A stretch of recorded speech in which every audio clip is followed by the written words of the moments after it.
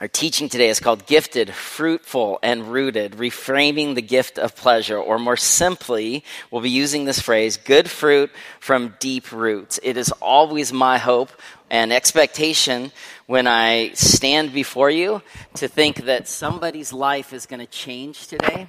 And so our hope is that it's you. That maybe you're going to hear something from God's word today that's going to be a word of hope, a word of conviction, a word of inspiration. We want our faith to be experiential. And so we're going to have some messages. At the end, we're going to have some music, invite people to come forward and pray. The idea is that all of us are moving from what we're hearing and what we're thinking about God, and that our faith would be embodied, that we would live out this kind of new community in Christ. Gifted, fruitful, and rooted. When I was on my sabbatical this summer for 3 months, one of the core things that I was wrestling with was my identity. And I wouldn't say it was wrestling as far as who am I, but when you've been doing your whole life, the idea of just being is really tricky. And some of you are like, I'd love 3 months to find it out, Scott. Sounds really difficult, you know? But after 10 years in the church, like I'm a professional Christian. I mean, I'm paid to love Jesus. I'm paid to help lead other people to deeper faith in God. And so it's really, really easy to make the mistake that the fruit in other people's lives, the size of the ministry, the impact of transformation, that somehow, some way that has something to do with me. And during my 3 months away, God just reminded me, Scott, it's not about you. The things that I want to do in your life, the gifts that I've given you, the fruit that you see displayed in your life and others, all of that flows from your rootedness in me. And then just as this kind of beautiful kind of wrap to sabbatical, I was praying one morning recently, and I had this vision.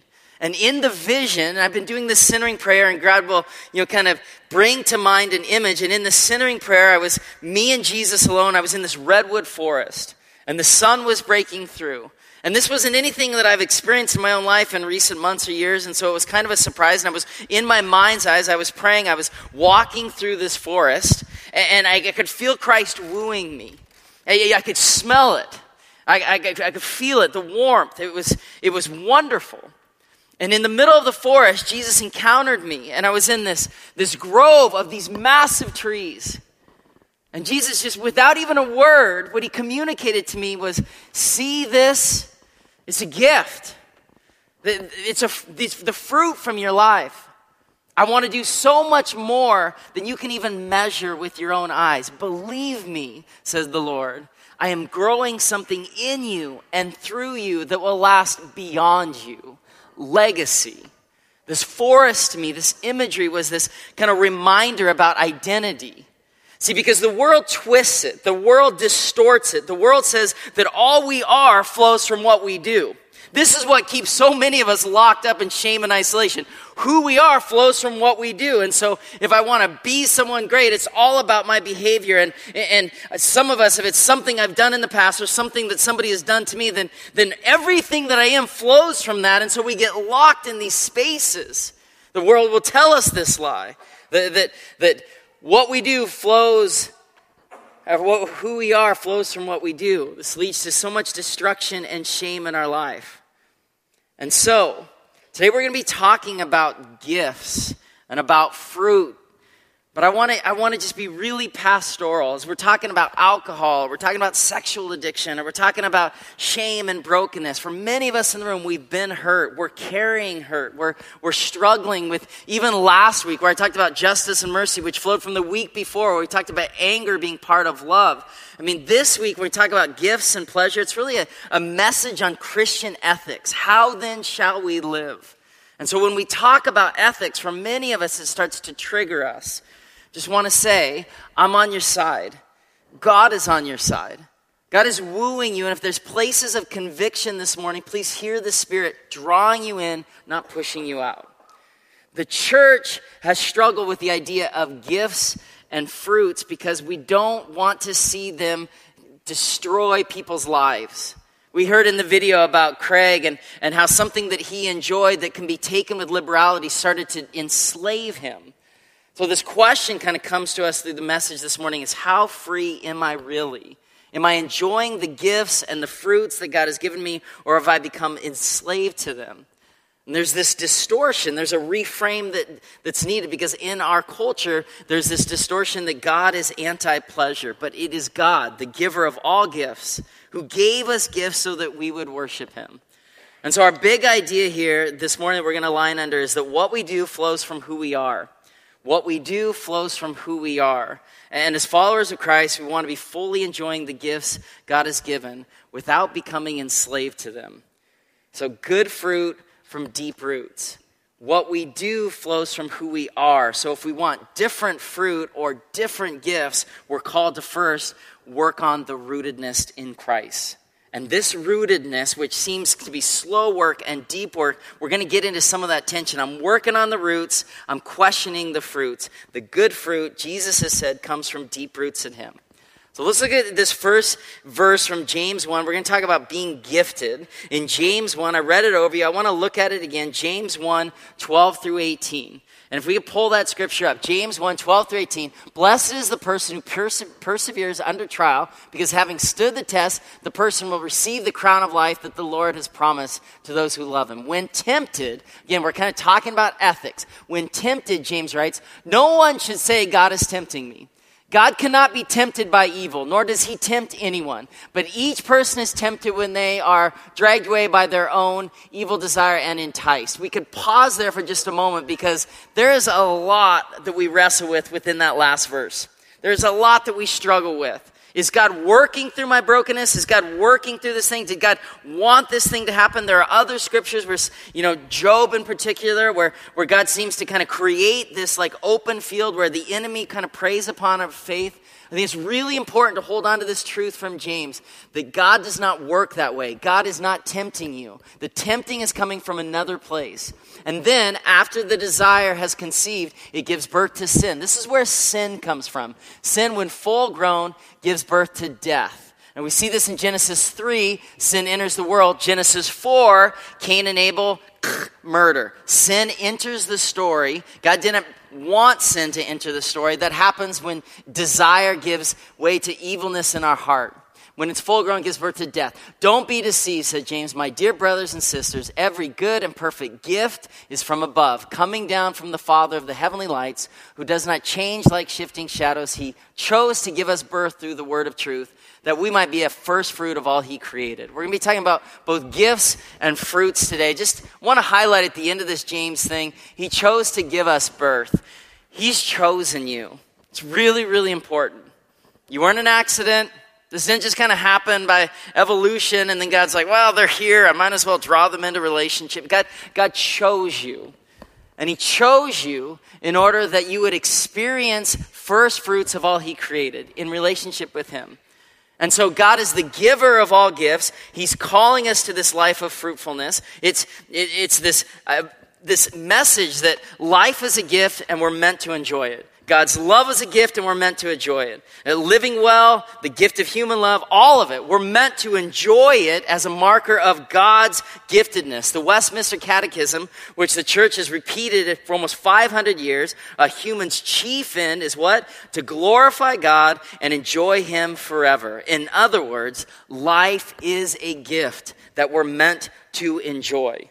It's really important to kind of start there as a foundational level. Life is a gift. I'm meant to enjoy it in right relationship with God. But it's difficult for us to be right related to gifts when we're not in right relationship with God. And this is where gifts begin to be distorted. This is what Craig talked about in the video. He thought God was against him. There's a narrative in our city that God is against people, that he's in opposition with those not in family with him. God is the giver of all gifts, calling people back to right relationship. It's all about relationship.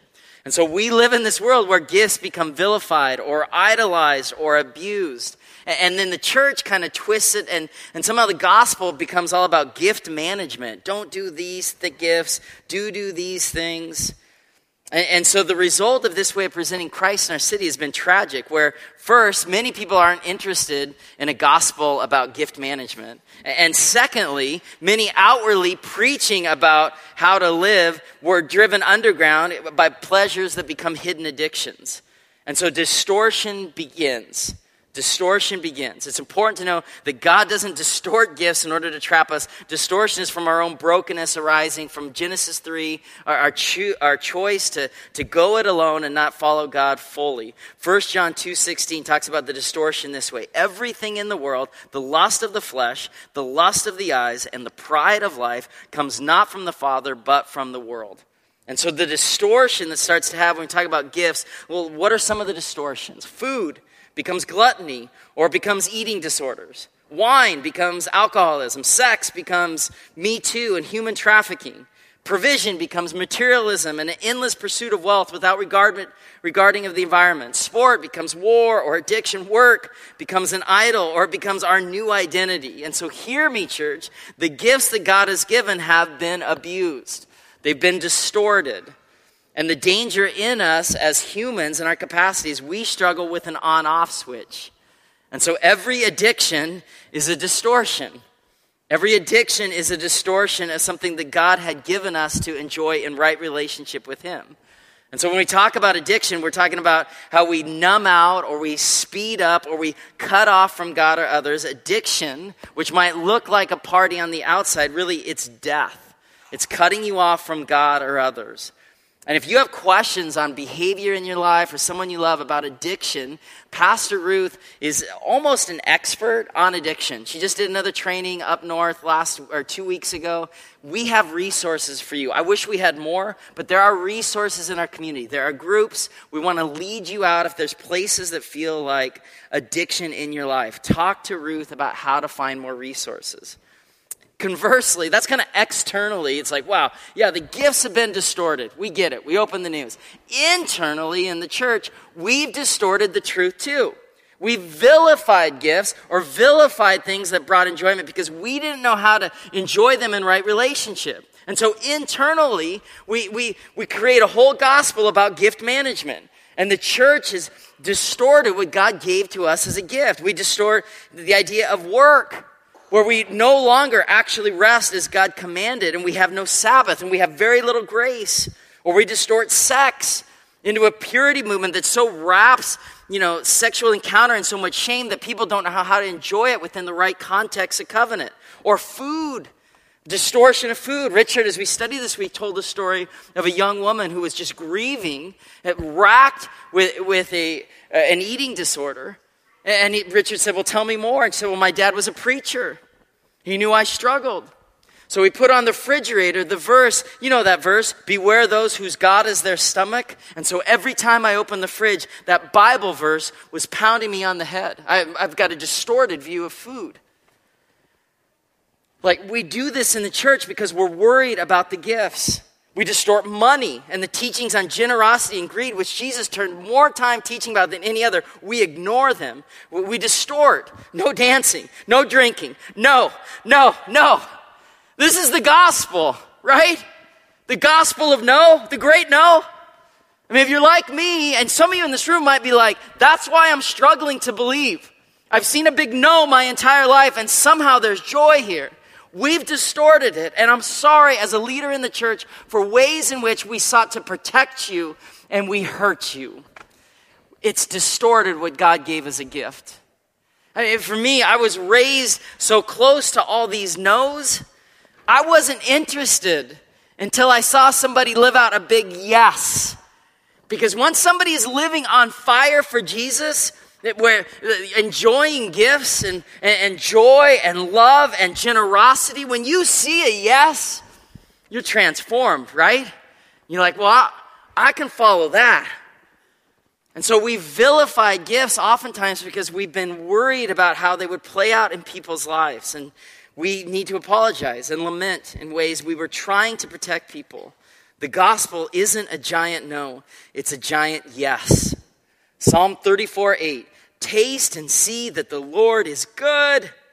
Blessed is the one who takes refuge in him. And so God becomes the gift. God, through the lens of Christ, is how we experience the gifted life.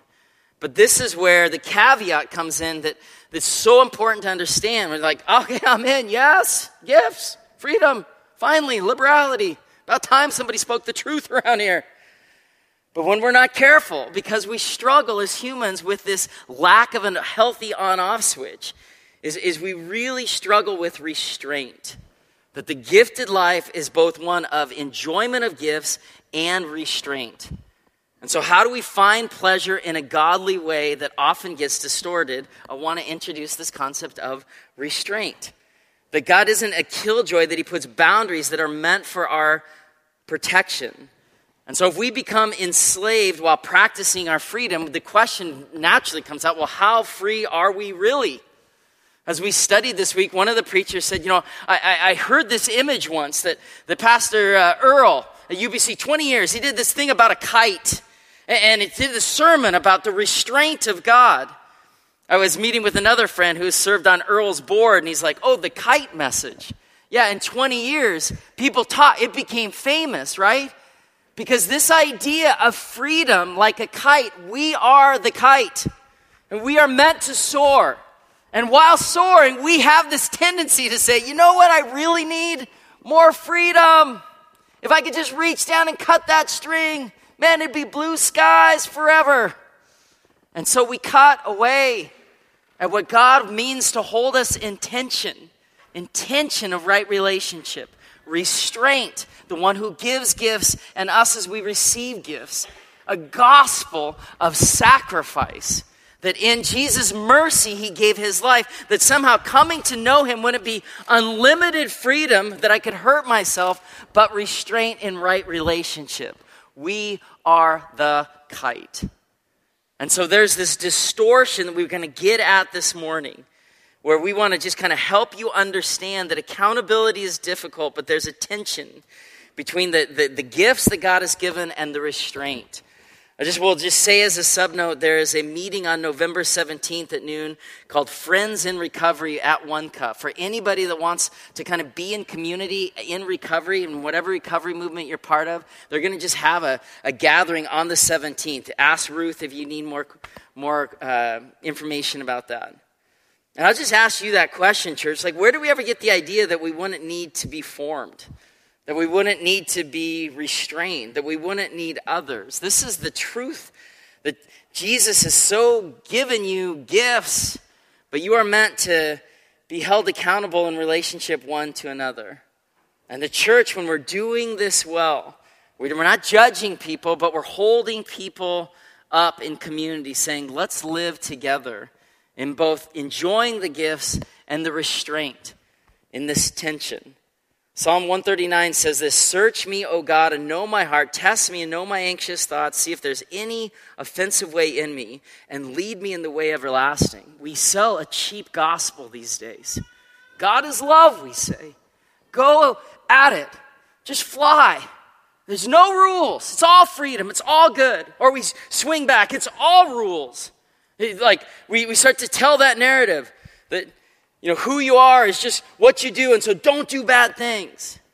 And this is where this legacy for 100 years of Bethany's kind of teaching about the centrality of Christ and just the propensity of God's grace wooing us into this relationship of restraint.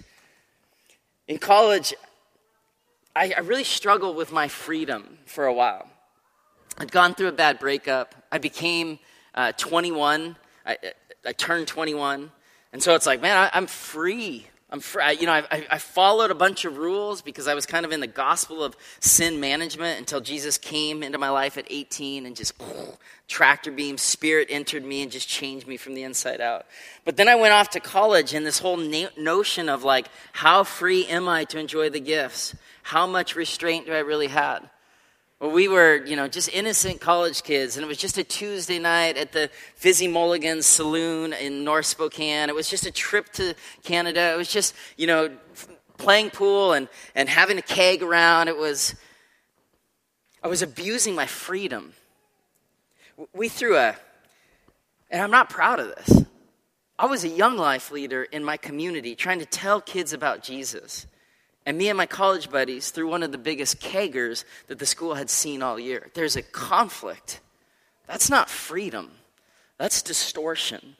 That's really confusing for me to sit in the living room with a high schooler on a Thursday night and say God is for them. And then on Friday night, be fueling people's, solo cups saying, hey, here's an alternative reality, go free. And it was accountability between somebody I loved who said, I don't think this is what freedom looks like, Scott. You're missing God's best. Restraint, accountability. Have a drink or not. But when it starts to kind of burn at your freedom and sacrifice your witness, we're missing the fullness of what the gifts were intended to. Worship of God, right relationship, like a kite on a string. See, we've been given these gifts and we're called to be fruitful. I wrestled a lot this week because I don't love to mix metaphors, though I do it all the time, I know. But I'm like, gifts or fruit or gifts, and this is where I live in my head all week, I know. But I couldn't get away from the scriptures calling to both gifts and fruit. And I love the notion of fruits being something that grow and gifts being something just freely given. It's like the scriptures are full of both. So when we think about being fruitful, it's more about like this discipleship journey because we don't grow into being a place to receive more gifts. That's just what the Holy Spirit wants to do in us, and we grow in ability and maturity to put those gifts in use. But there's something different about the scripture with fruit. Listen to what Jesus says. Jesus says in John 15, you did not choose me, but I chose you. So beautiful. Like that should be its own message. I chose you. I appointed you. You might go and bear fruit. Like that's why I chose you. Not just any fruit, fruit that will last. And so that whatever you ask in my name, the Father will give you. This is what we're called to. Our faith is meant to move us. We're meant to live these gifted, fruitful lives. And if you follow him, this is my honest conviction, if you follow him and put your trust in him and allow him to form you, then Jesus will provide for you. Now we're going to get to some caveats for some of you like, whoa, pump the brakes. I've been following and I'm struggling. We're going to get there in just a moment. But let me first start with the promise spoken over you. That God has called you to fruitfulness and he's promised to provide for you. One of the rare pericopes, Bible stories repeated in all four Gospels, is the feeding of the 5,000. Certainly not the only one, but we pay attention to those stories that show up in each of the four Gospels. Matthew, Mark, Luke, and John all have the feeding of the 5,000. And in John, after feeding 5,000, we called to fruitful lives. After the people saw the sign, after they saw the fruit of what Jesus did with taking fish and loaves and feeding 5,000, Jesus performed. When they saw the sign, when they saw the fruit, they began to say, surely this is the prophet who has come into the world. And so this is where we start to veer hard away from some sort of prosperity gospel, like, oh, it's gifts, it's fruit, it's full bank accounts, it's healthy kids, it's no addiction. Follow Jesus. It will be easy, they say, because the video is more consistent with many of our lives where we say, yes, I'm baptized. I want to not be an addict. I'm done being that old life. And we wrestle. Why? God, you promised the fruit. It's a matter often of timing. But the fruit, the gift, it's a marker that there's a good Father who gives good gifts. The provision becomes a pathway to more faith. And this is a question I'll just ask you. Like, is the provision God is giving somebody, oh, I'm so gifted right now. Like, right? My dating relationship, what a gift. Or my kids are in this gifted spot. Fruitful. How are you? Fruitful. I'm super fruitful. Like, okay.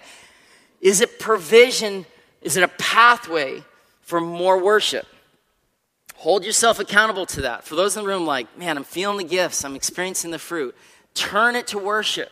Because many of us, it's like when it gets easy, we start to go in alone. When things get difficult again, we're like, man, I'm not seeing the fruit. Our worship gets bigger. God wants to see you intercede. But what Jesus says is the fruit was meant to be a marker of this good Father. And so it's just important to remember that in the scriptures, everyone gets fed. The good Father, he didn't do a spiritual gifts inventory, or he didn't make distinctions which tribe of Israel the hungry ones were from. He just fed people. And so if you're sick this morning, if you're struggling this morning, if you feel like you're dying this morning, if you're hungry, hold on to hope. He will provide for you. He wants you to have a faith that's displaying Christ's fruit. And that is on the discipleship journey, on the distinction between being saved by faith in Christ and then sanctified to be more and more and more like them. We that have been saved, we're called to be sanctified. We're called to a deeper and deeper embodiment of the fruitful life in God, which will look more like what the scripture says in fruit: patience, peace, understanding. You read it. Like, what does the world tell us fruit? Tesla, the car we drive, the vacations we take. No, that's the fruit. No, the scriptures say the fruit is what God is growing in you and how people start to see God moving because of what God's doing in you. We're called to have a deeply embodied faith that displays the character of Christ in fruitful lives. Barbara Brown Taylor, a modern female theologian, incredible thinker, she says this. She says, in our embedded life together, the words of our doctrine take on flesh. The last thing any of us needs is more information about God. We need the practice of incarnation by which God saves the lives of those whose intellectual assent has turned as dry as dust. We've got some dusty ones among us this morning. Good news. God wants you to be fruitful and have run frighteningly low on the bread of life, who are dying to know more God in their bodies. Not more about God, but more God. We're called to this kind of embodied faith. And as soon as we start to talk about Christian ethics like this, fruitfulness like this, we're like, whoa, this starts to sound like works or legalism.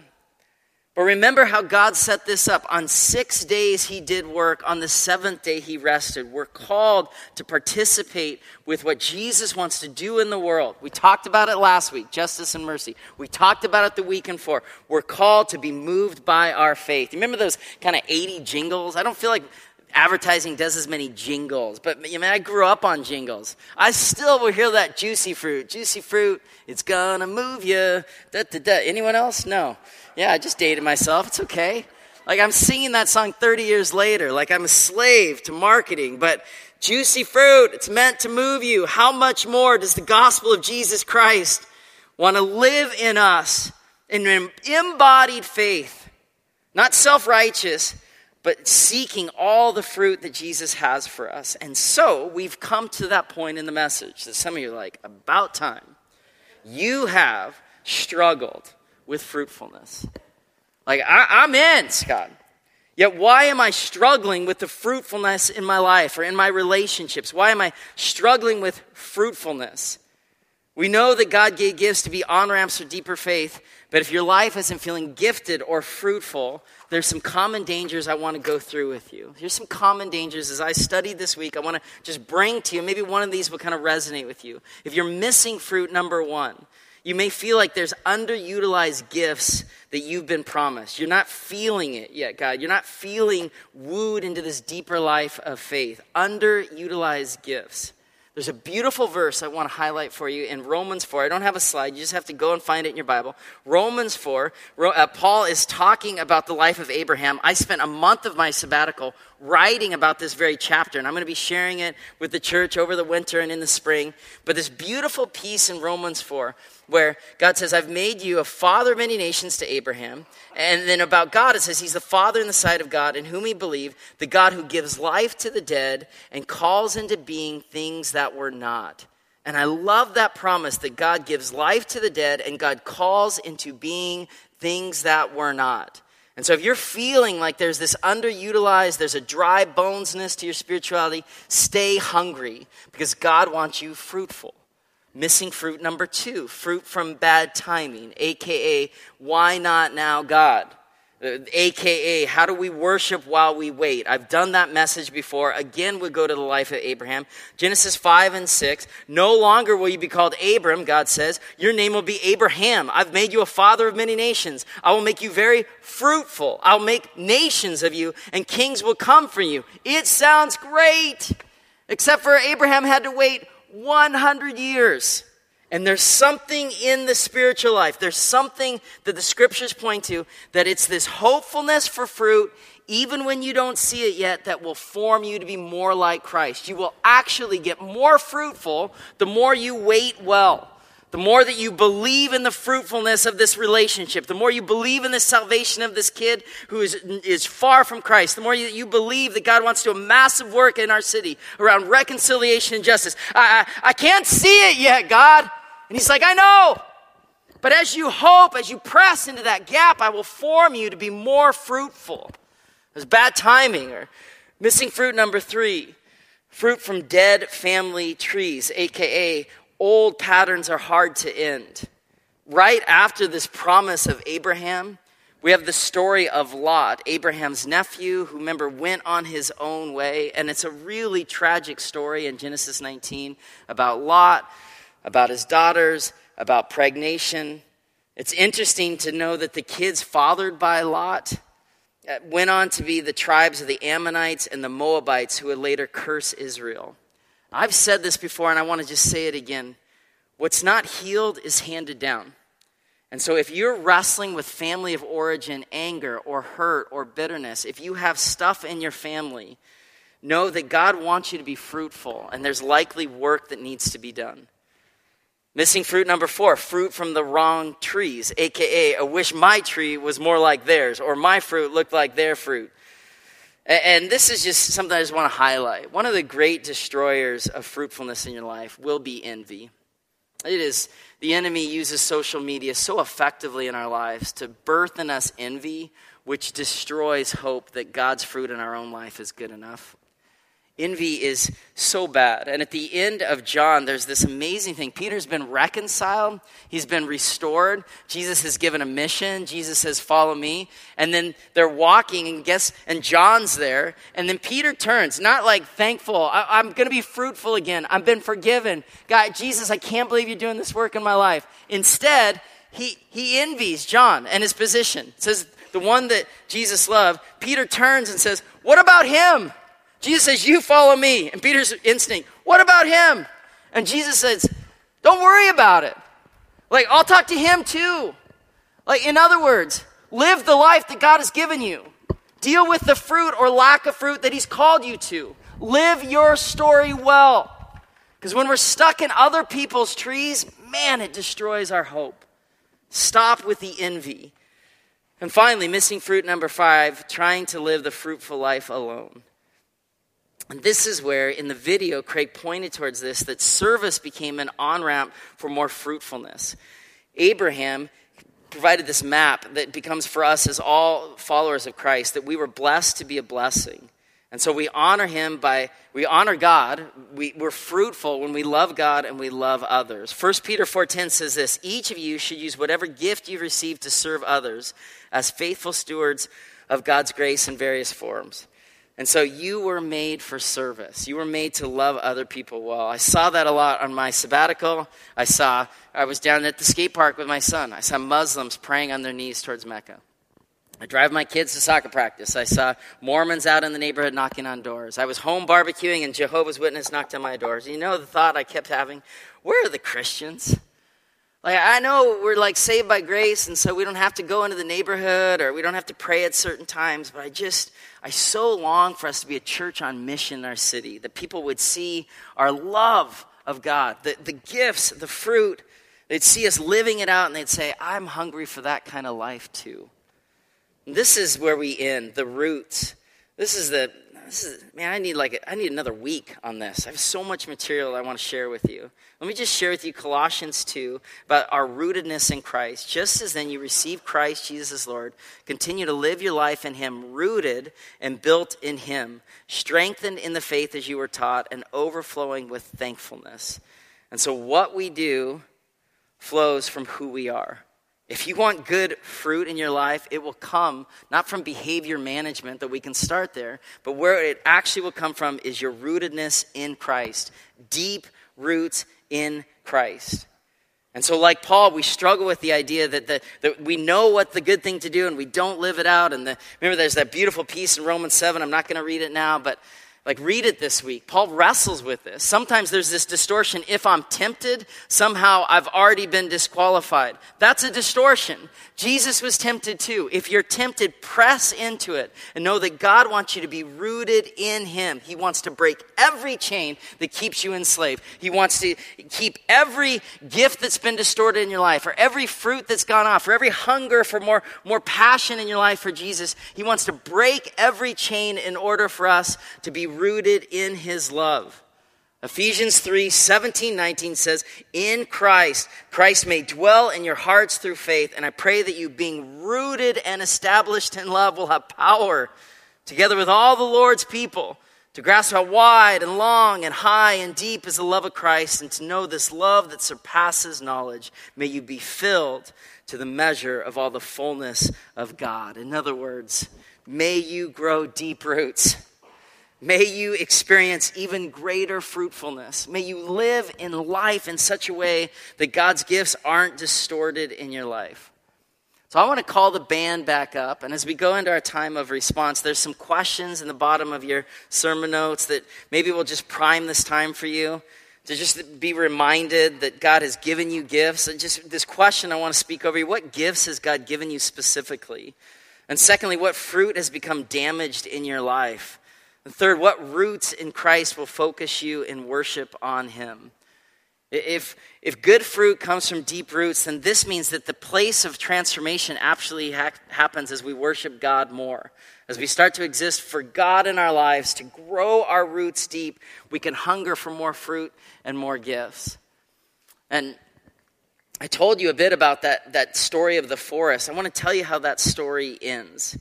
Because I was praying, and I felt like God led me into this forest. I could see it. I've been having these deeper encounters with the Holy Spirit, and he longs for you to experience him too. The Holy Spirit wants to so fill your life that your head knowledge would move to your heart knowledge and your body knowledge. It's what this church's journey is on right now.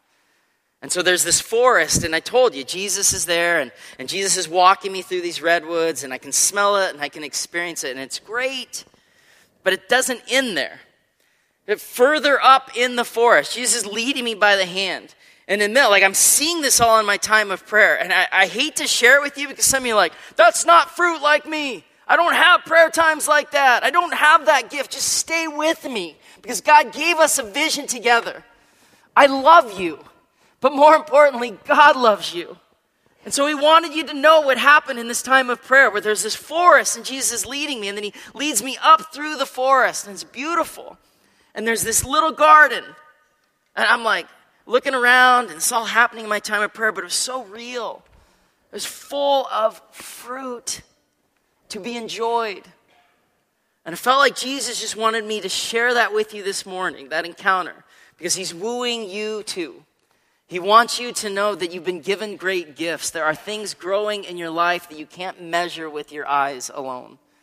There is a call to deeper fruitfulness that he wants for you. It's not behavior modification, but he certainly doesn't want you to be enslaved by your liberality. He's calling you to rootedness. And from those good, deep roots will flow the best fruit, a life in Christ. And so what we're going to do in just a moment, I'm going to pray. We're just going to be a little more experiential. We're going to ask people to come forward. And for those that want to just pray, I'm going to ask you to just come forward and to kneel or to lean or to squat and just pray up here. We're going to make this high school auditorium an altar to the Lord. For those of you like, man, there's distorted fruit. There's gifts that I don't have yet that I want. And if somebody you love comes forward, come with them and just pray. You don't even have to ask questions. Lay hands on them. We'll also have prayer team members that will come forward. Instead of being isolated out over here, they're just going to be coming and laying hands and praying for people too. We want to be a church with embodied faith. Fruitful, that they would say, how was church today? And we would say, amazing, because I came and knelt before the living God, the giver of all gifts, the bringer of all fruit, the one who's growing my roots deeper. So we're just going to do that. We're going to open this up, and I'm going to just encourage you to come forward. We're going to sing a song about Jesus, the great chain breaker, who longs to see us not enslaved, but set free. Will you pray with me now? Lord Jesus, we pray that your Spirit would be present in this place. We're ready now, Lord, to abandon the control that so many of us have a false idol of. We're wide open. Lord God, I felt like that vision you gave this week about the forest and about the fruit was a word you wanted for this community, and so I share it humbly. But Lord God, you're the God of all gifts and fruit. Would you grow us to these really deep roots? As we close in response this morning, God, would you move us deeper and deeper into your love, deeper and deeper into your heart? Because we know that that's the roots that all the real fruit will come from. We long to experience